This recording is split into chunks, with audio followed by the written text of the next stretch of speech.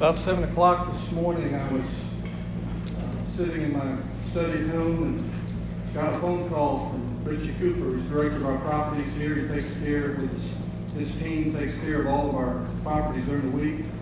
And he said the air conditioner was not on. And thinking maybe it was a fluke, he went up to try to get it going again, and it just wouldn't stay on. So in the space of about 90 minutes, our staff and volunteers helped move everything from the worship center here. And I think that's really cool, and I want to say thank you to our volunteers and to our staff.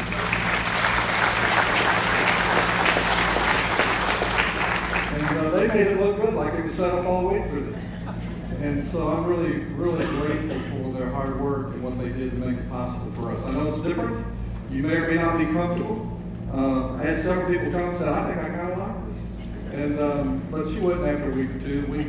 We don't like anything for too long, do we? So I want to encourage you to find in your Bibles the passage we're going to spend the most time on today is found in Romans chapter 5. And if you've been with us the last couple of weeks, we are in a study of 9 words that I believe every Christian ought to know. And as we study on Sunday morning, we have groups that are meeting in homes during the week, and they're taking these words and these studies in Bible study groups, and they're taking them even deeper. Our word today is reconciliation. Reconciliation, and the subtitle is He Ends the War. Reconciliation, He Ends the War. Father's Day is probably a really appropriate day to do this, and I think as we go through this study, you'll see why. There are a lot of cool reasons why it's great to be a guy today. One of them is because it's Father's Day. Let me give you some other reasons. You may not be a father, but there's at least 6 other great reasons to be a guy. Phone conversations usually take less than 30 seconds. I'm just saying. Number 2, you can quietly watch a ball game with another guy for hours without ever thinking he must be mad at me.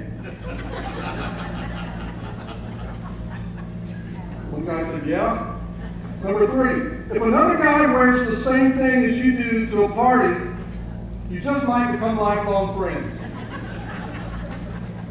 Number 4, you're not expected to know the names of more than 5 colors. And number 5, you can use the same hairstyle for years, maybe decades.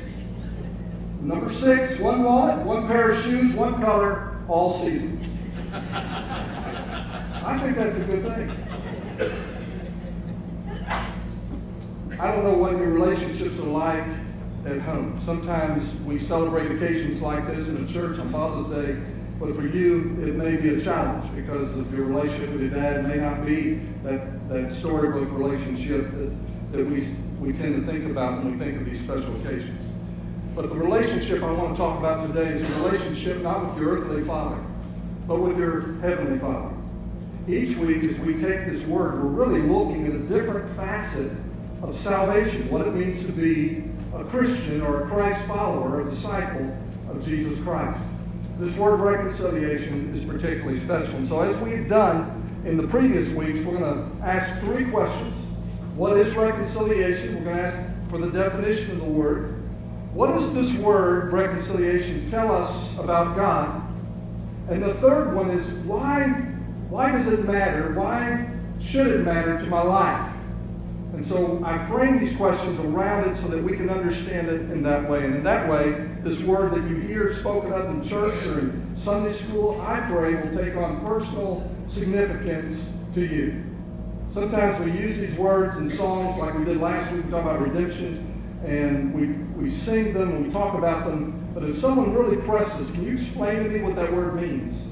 We might be at a loss. So today, the first question is, what is reconciliation? What is reconciliation? Well, let's think about the normal way we think of that word. 2 friends are close, they get along well. For whatever reason, they have an argument. And their friendship is not dissolved, but there is definitely a problem. And their relationship is broken, and there's some distance between them, emotional distance. They're not talking the way they used to talk together. They're not hanging out the way they used to hang out together. And depending on the nature of the offense, this may run really deep and can last a long time. How many of you ever known close friends who maybe haven't spoken to each other for years? Well, you don't have to raise your hand because they might know who you're talking about. Don't do that. But that person may come to mind. And so it happens. Relationships can get broken, and people can have this distance between them, and there's a need at that point for reconciliation.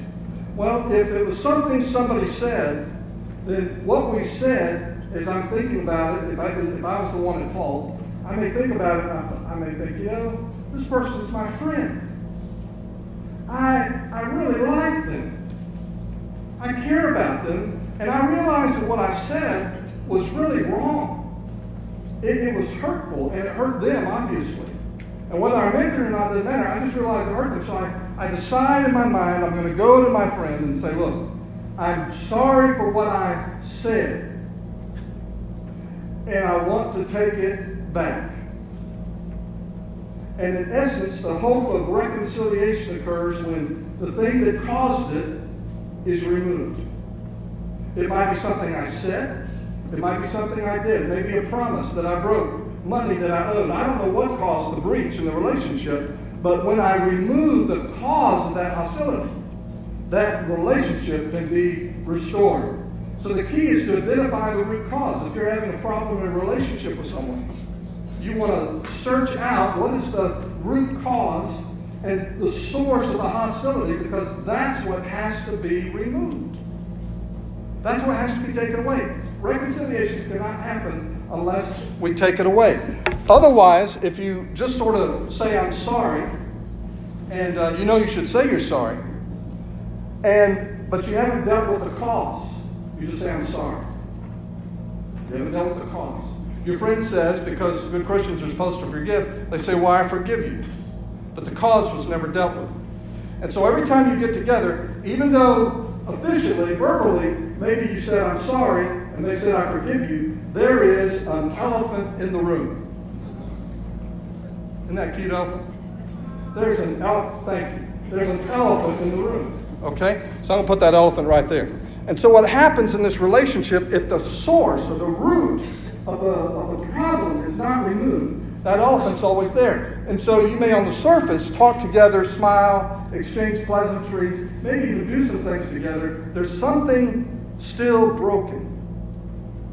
There's still distance between you and that other person, because there's an elephant in the room. You have to remove the source or the cause of the hostility for reconciliation to take place.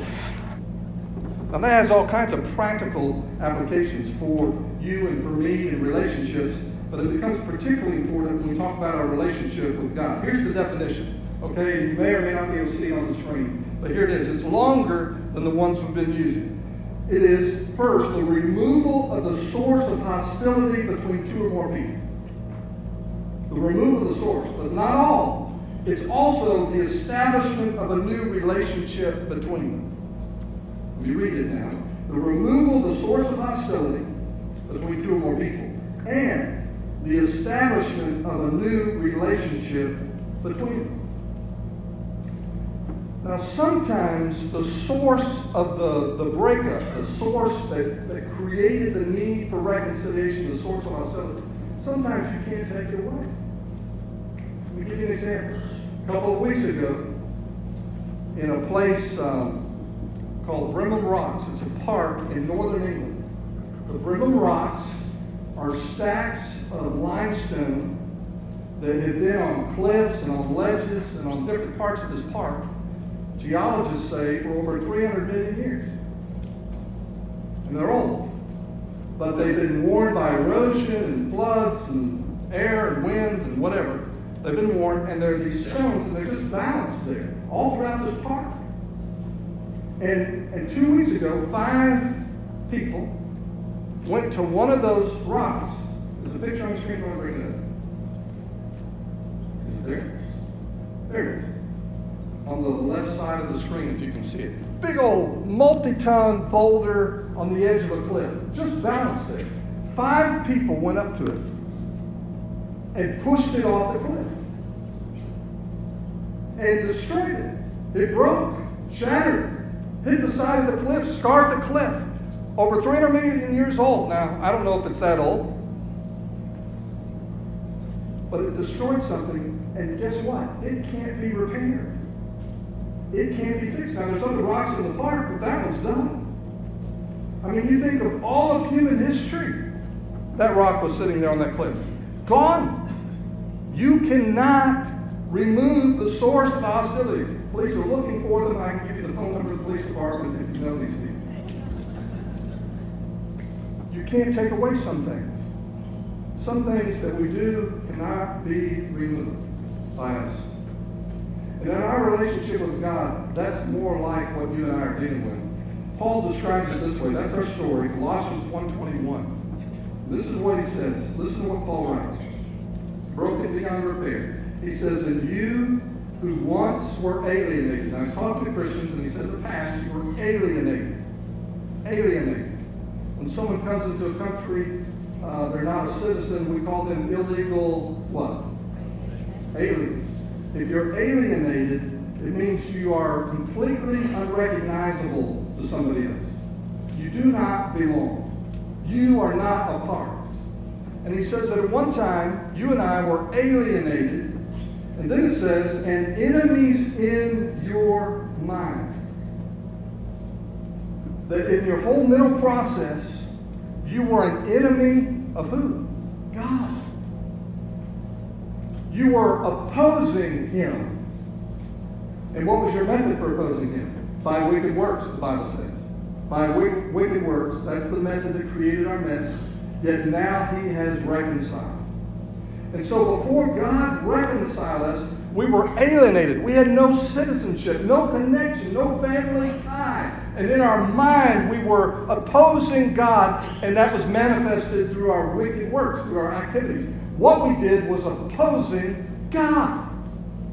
Doing what we want, when we want. I don't need some God telling me what to do. I can do life on my own. I can make my own decisions. And we created hostility through our sin that only God can take away. And so what is reconciliation? It's removing the cause of that hostility and establishing a new relationship. Now, what does this word, reconciliation, tell us about God? Now we're going to go to Romans 5. What does this word tell us about God? In Romans 5, verse 6, the apostle writes, for when we were still without strength, in due time Christ died for the ungodly. For scarcely for a righteous man will one die, yet perhaps for a good man someone wouldn't even dare to die. But God demonstrates his own love toward us, and that while we were still sinners, Christ died for us.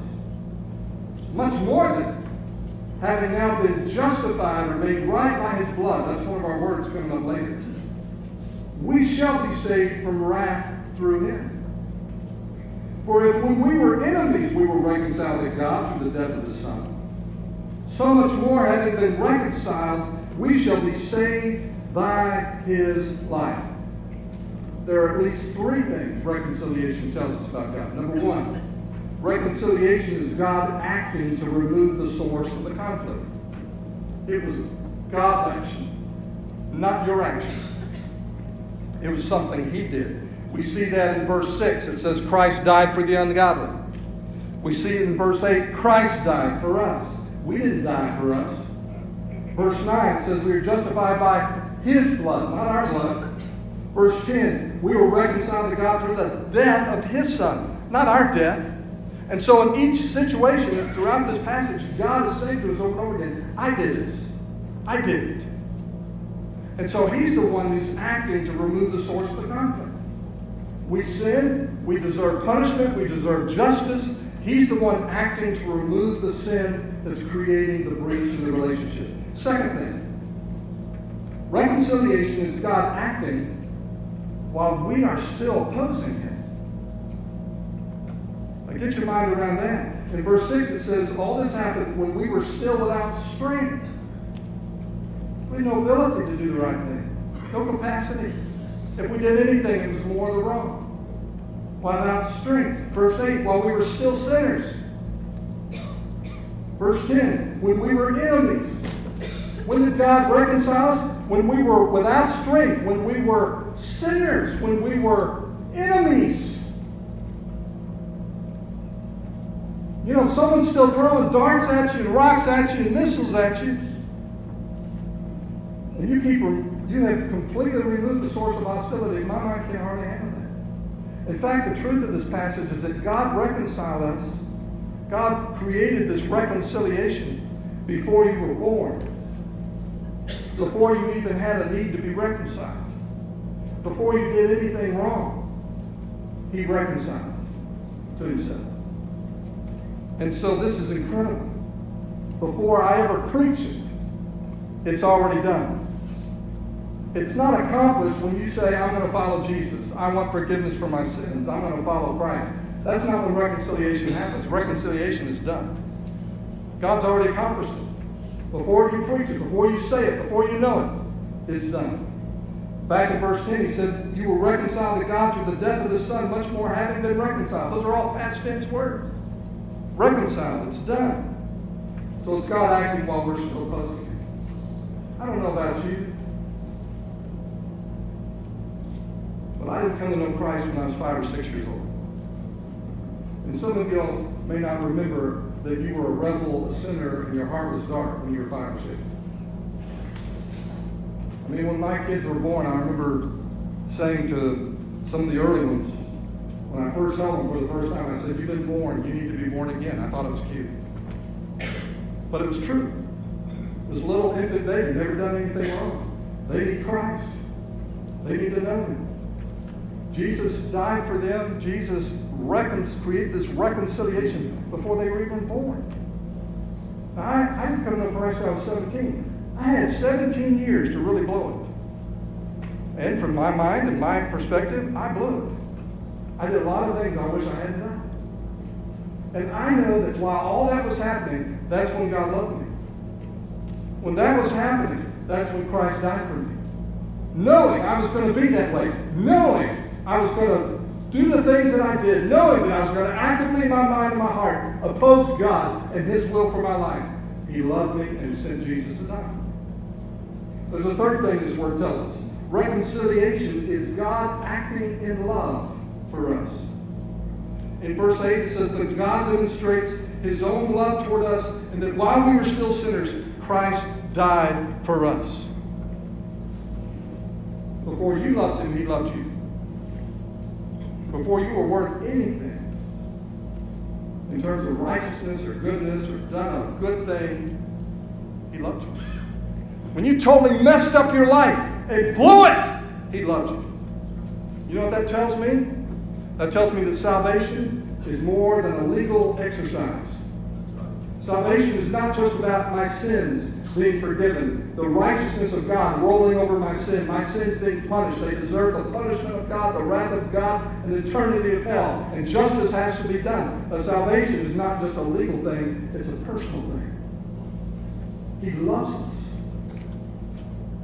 He wasn't concerned about just you being right.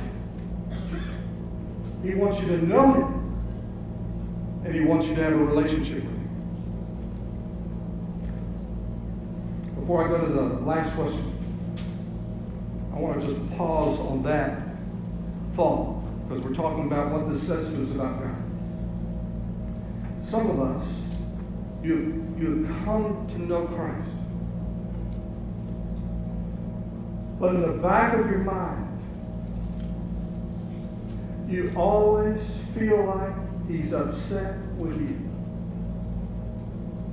Yeah, you know what the gospel says. You know, if you trust Jesus by faith, you receive Him, you receive salvation, you're saved, you're not going to hell, you're going to heaven, and God loves the world, He loves you. He sent His Son to die for you. You believe in Him and you know that you're saved. But in your heart of hearts, whenever anything goes wrong in your life, when anything bad happens to you, you think God's angry at you. And dear one, that's not true. If you belong to Jesus Christ this morning, there is no wrath waiting for you. There's no anger. You say, well, Pastor, there's things I still do wrong. Well, He's going to grow you. He will forgive that sin when you turn to Him. It will affect your relationship with Him. We're going to talk about that. It'll affect your relationship with Him. But He's not angry at you. He's not ready to throw you under the bus. He's not ready to cast you aside. He's not ready to deny you as His daughter or deny you as His son. Can I just share a verse with you? This is just free. 1 Thessalonians 5:9. You know, sometimes tragedy comes into our life and we think, boy, God must have really been happy with me because some tragedy has happened to me. I go to the doctor and I get a death sentence from the doctor because they give me a diagnosis and it's a terminal illness. And I think God must be angry with me. Somebody's at home, they get a phone call and some loved one is suddenly dying. They think God must be angry with me. God is not angry with you. Listen to this. 1 Thessalonians 5:9. For God did not appoint us to wrath, but to obtain salvation through our Lord Jesus Christ. God did not appoint us to wrath. Whatever else is happening in your life, it's not because God is angry with you. There is such a thing as discipline. He may be correcting you, but it's to train you, it's to teach you, it's to grow you. But He is not angry with you. He has not destined you to wrath. He loves you. And that word reconciliation should drive it home. So here's the third question. I worded it a little differently. Normally I would have worded it, how should reconciliation affect the way that I live? But I reworded it today. And here's how I reworded it. How can I know that I have received reconciliation? How can I know this? To answer that question, I want to go to the next verse. Verse 11 of Romans 5. Now listen to this.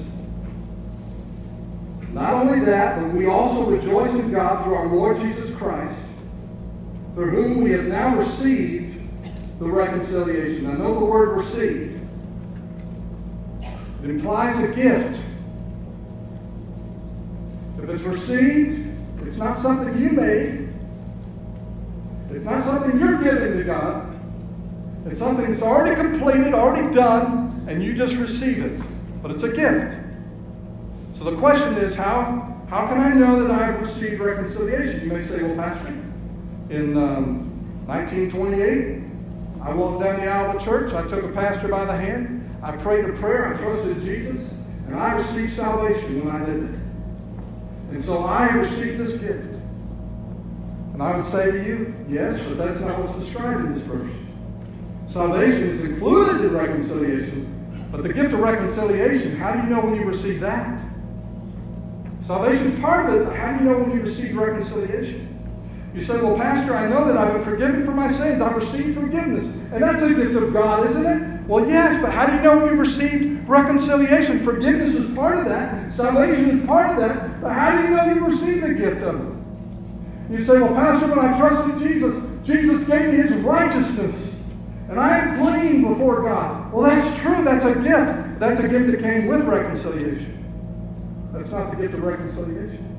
Well, Pastor, I know because I trusted Jesus, I've escaped hell and I'm headed to heaven. Well, dear one, that's included in reconciliation. But how do you know when you receive the gift of reconciliation? Those things are just part of the wrapping. That's not the gift of reconciliation. So how do I know when I received it? Well, first of all, look at the first part of verse 11. What is happening? And not only that, but we also rejoice in God. Look at that phrase. We also rejoice in God. That's what is happening in verse 11. He's writing to Christians, already saved. He says, we also rejoice in God. Literally, that is, we are also rejoicing in God. It is present tense. It is an ongoing, continuous activity. If you talk to the Christians in Rome, one of the defining marks of them, these individuals, these men and women, is that they were rejoicing in God. They weren't talking about their favorite football team. They weren't talking about their success at work. They weren't talking about how wonderful their new house was, or whatever else that we get preoccupied with in life. They were rejoicing in God. That's what was happening. Now, how is that possible? Well, if you keep reading the verse, he tells us. We also rejoice in God through, it's possible through our Lord Jesus Christ, through whom we have now received the reconciliation. And that word "receive" there, receiving this gift of reconciliation, is a single, decisive act. There aren't days when you are reconciled to God and other days when you're not reconciled to God. When you trust Christ and you receive His reconciliation, it is a single, decisive moment in your life. And it is yours. So the question becomes, how can I know that I have received reconciliation? Well, just reverse the verse out. Hang with me. Just reverse it out. How can I know when I've received reconciliation? I have received reconciliation when I'm rejoicing in God. It's all about a relationship. You see, some people, when you talk to them about Christianity, or you talk to them about their relationship with God, they don't talk about their relationship with God. They say, I've been saved. My sins have been forgiven. I've been made righteous in the sight of God. I'm not going to hell. I'm going to heaven. They don't talk about God. It's about Jesus. It's about Jesus. It's about Jesus. A relationship with Him. He becomes precious to you. You can't wait to be with Him. And through your day, you're talking to Him, you're thinking about Him. It is a love affair. It is a relationship. You've been reconciled to Him. And reconciliation is all about that. Everything else is extra. When you have Jesus, you have eternal life. When you have Jesus, you have forgiveness. When you have Jesus, you have all those other things. How do I know when I've been reconciled? How do I know when it's really sunk in? How do I know what's really in my brain, really in my heart? I rejoice in God. I rejoice in Him. And so this last statement is this way. It's answering the question, how can I know that I receive reconciliation? Reconciled people enjoy God in a deeply satisfying relationship with Him. They enjoy God in a deeply satisfying relationship with Him. Jesus, Jesus, Jesus. The story that came to mind as I think about talking about reconciliation on Father's Day is the story of the prodigal son.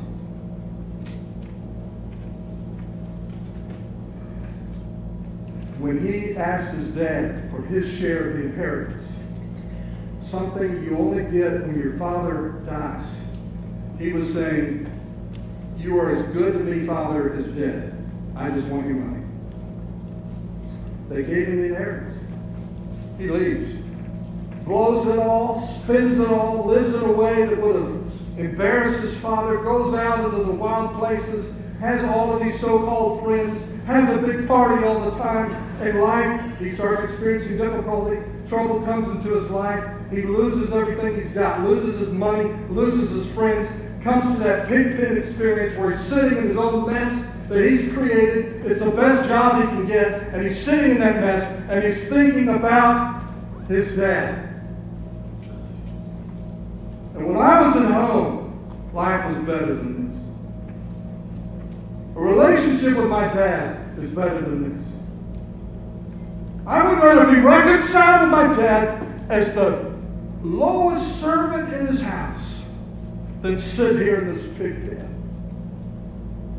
And so he gets up and he brushes off the mud and he begins going home, and he's thinking as he's going home, I'm not going to ask for anything. I'm just going to say, can I come home? Can I be like a servant? Can I live in the servant's quarters? Can I live out there with the animals even? But I just want to be back in this relationship with you. Meanwhile, the father, we know this is true. Every day that son was gone, the father was ready to take it back. He went out every day and he stood and he watched for the son to come home. He wasn't thinking about all the terrible things the son has done. It wasn't about that. He loved his son. He wanted his son to come home. One day in the distance, he sees a figure out on the dusty hillside coming his way. He's thinking, can it be? Can it be? And he realizes it's his son. And the Bible says he runs to his son. His son collapses at his father's feet. He has his speech all prepared. He knows that he's offended the father. He's created hostility between him and the father. He was hostile towards the father. I don't care about you. He remembers what he did. He remembers what he said. He's not worthy of anything. He doesn't deserve anything. He can't undo what he's done. He spent all the money. He can't give it back. He can't roll back the clock. And there before his father, he says, just let me be a slave in your house. The father doesn't care what he's done. Why? Because he's already reconciled the son. He's already wiped it away. He's already taken everything out of the way. There are gifts involved. He gets new clothes. He gets washed up. There's a fatted calf that's killed. All kinds of things. Yeah, he's got salvation, forgiveness, righteousness. He's out of hell. He's going to heaven. He's out of the pig pen. He's home. All of that's available to him. But you know what's most precious? The father says, my son who was lost has been found. That's where your father is right now in relationship to you. If you're a Christian, you've already been reconciled. You don't have to prove anything to him. Everything necessary to have a relationship with the Father has already been accomplished by the Father. That reconciliation that's already done, already complete, is yours if you'll receive it by faith. Believe that he waits for you. Believe that he watches for you. That he's done everything necessary to remove the hostility between you and him. That reconciliation is finished, but it's not yours until you receive it by faith.